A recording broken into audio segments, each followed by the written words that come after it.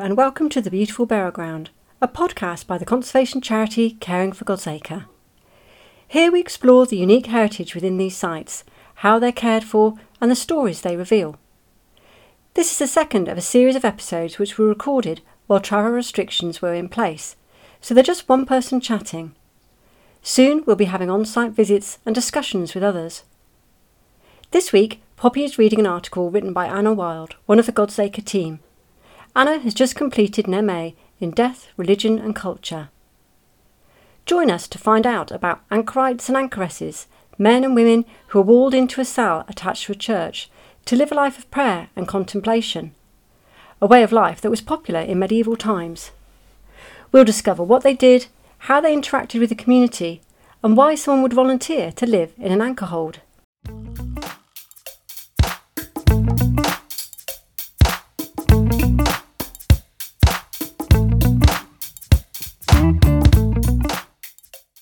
Fourteenth century lockdown.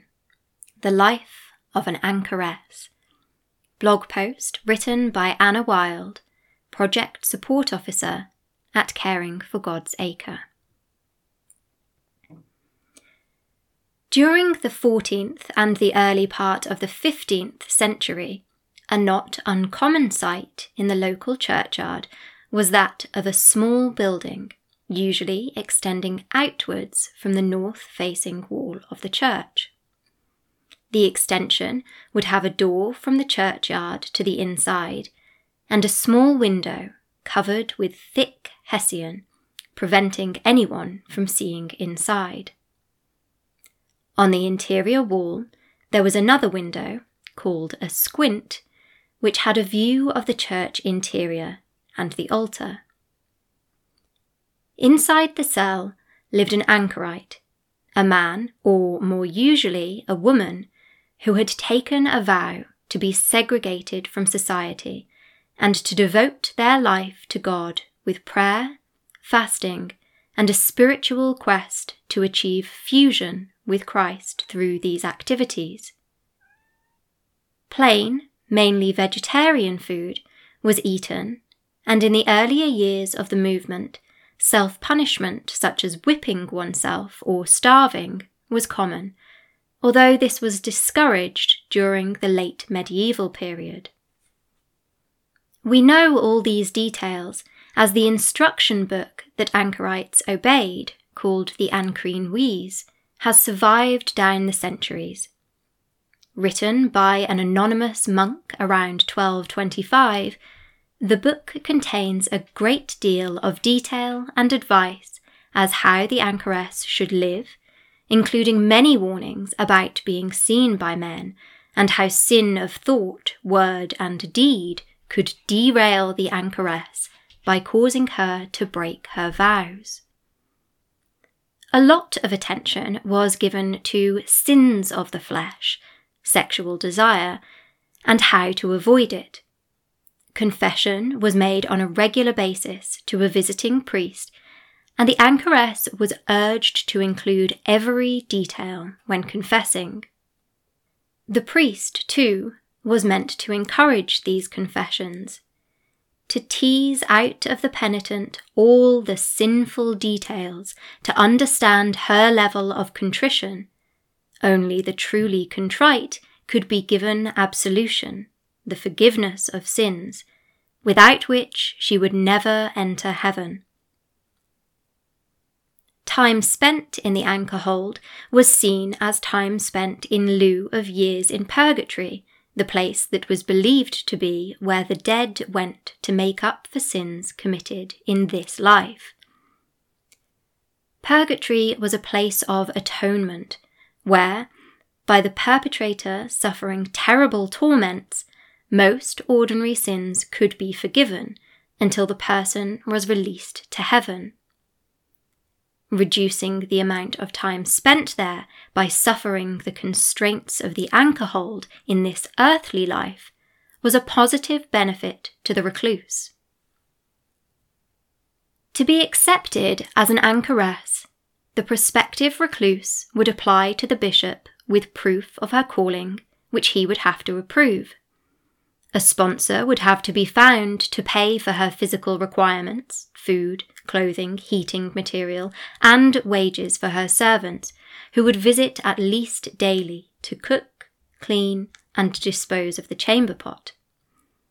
Some maidservants would actually live with the anchoress within the anchor hold to support her and occasionally to take her place if she died.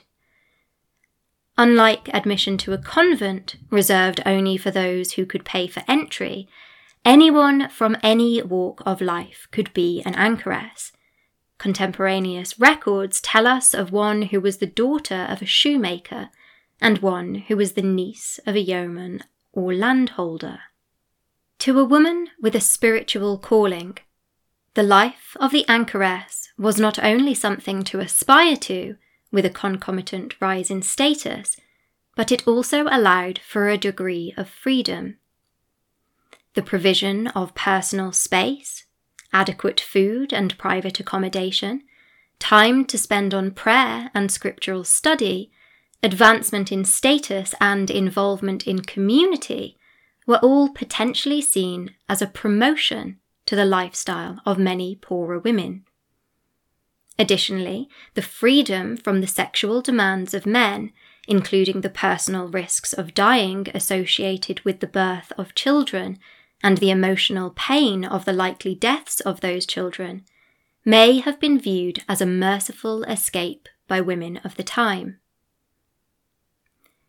The anchoress would, once her application had been approved, take part in her own Requiem Mass, at the end of which she was led to the anchor hold for the enclosing. The usual prayers for the dead and dying were said, for this was indeed a death of sorts, a social death, and a death to self, where her own wishes were subsumed by obedience to God. On entry to her cell, she would often find her grave already dug for her, a reminder that she would never leave. The Ancrene Wheeze suggests that the recluse should contemplate her death daily, even going so far as to kneel and pray in the open grave. To the modern listener, this sounds like an act of madness, to be shut away from family and friends, to never be able to walk in the fresh air or make choices about daily activities. But to the people of that time, the anchoress was a person with great standing in society, someone who could give spiritual counsel and prayer on behalf of the person who would seek her advice through her covered window. Given that any woman of any class could apply to be an anchorite, the vocation held the certainty of a room of one's own, with food provided daily, a servant or even two, the knowledge that you were engaged upon serious work, and, for some, a vast uplift in social status. Even the anchor hold itself was not always spatially small, although this probably was the case in the earlier years, circa 1100 CE, of the anchoritic movement. Into the early 15th century, the Ancrene Wheeze suggested a minimum of 3 rooms, and some anchor holds had an enclosed garden too. Praying formed a large part of the daily activity, with reading from scripture and lives of the saints also recommended to help to pass the time. Some embroidery and light sewing, and the company of the servant, although pointless chatter was frowned upon, would also while away the time. Occasionally, 2 or 3 women occupied the same anchor hold. The choice of this lifestyle may well have been very appealing to a certain type of woman, dependent on class. For an independently minded woman, the threat of an early death with constant childbearing, or the prospect of striving to keep her family housed and fed, may have been enough for her to choose instead the peace of the anchorhold, where she could live her life in prayerful contemplation, with her bodily needs provided for by her patron and her maidservants. From her cell, she could contemplate and commune with the divine. If she was fortunate enough to have a garden, sitting and reading scripture and some occasional light sewing whilst having those improving conversations may have been a peaceful way to live out her years. So, the life of solitude was one part of the anchoress's duties. In contrast, the other part involved being highly connected to the community. With most anchorholds attached to a parish church, those parishioners in need of prayer or guidance would visit, standing outside her window to ask for advice. The window would be curtained, but although chatter was prescribed, improving conversation was allowed, and one can imagine that at times speech was not just reserved for prayerful essentials. The anchoress would steer a careful course not to be seen to be teaching the gospel, as this was forbidden, but nonetheless the increase in social status and the reverence she was held in by the community must have been quite powerful in a society where women were not commonly held in high esteem. The church and the graveyard over which the anchorhold often looked, along with its daily reminder of death, was the central focus of the village, and there would usually be a daily mass, plus 3 on Sunday, and additional services on feast days. These feast days might have special events such as processions, Rogation Tide, Candlemas, Palm Sunday, and various non-liturgical events such as markets and fairs would be held in the graveyard too.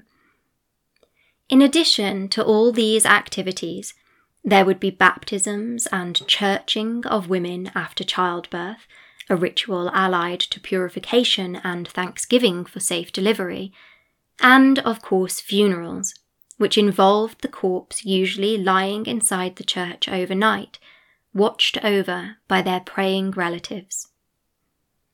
The anchoress, peering from her squint into the church, would certainly have had plenty to observe, and likewise if she looked out into the busy graveyard from her earthly home. One can see that having the discipline to pray and read scripture with so much to distract her was where the real self-control was needed. The most well-known anchoress in Britain is arguably Julian of Norwich.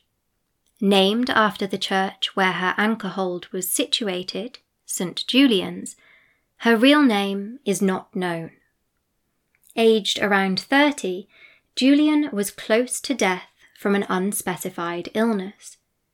She miraculously recovered and wrote of her vision whilst ill, a revelation where she sees Jesus on the cross and has a conversation with him. The vision taking place upon her deathbed brings her closer to God, a transcendence strived for by the anchoress. Throughout the revelation, Christ assures her of his love for and forgiveness of humankind.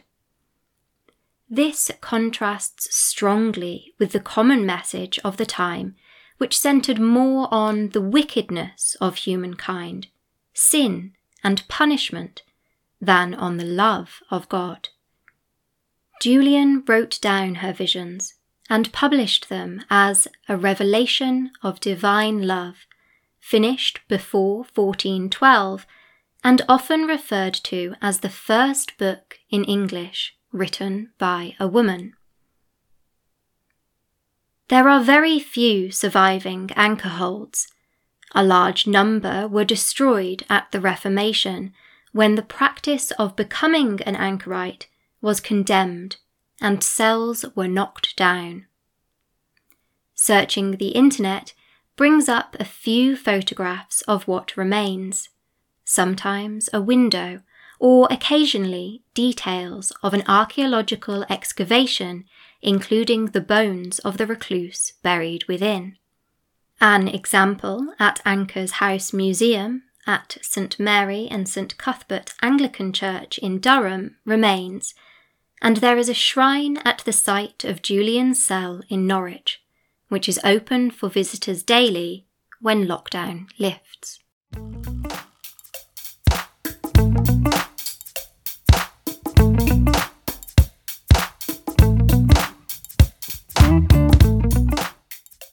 Thank you for joining us this week.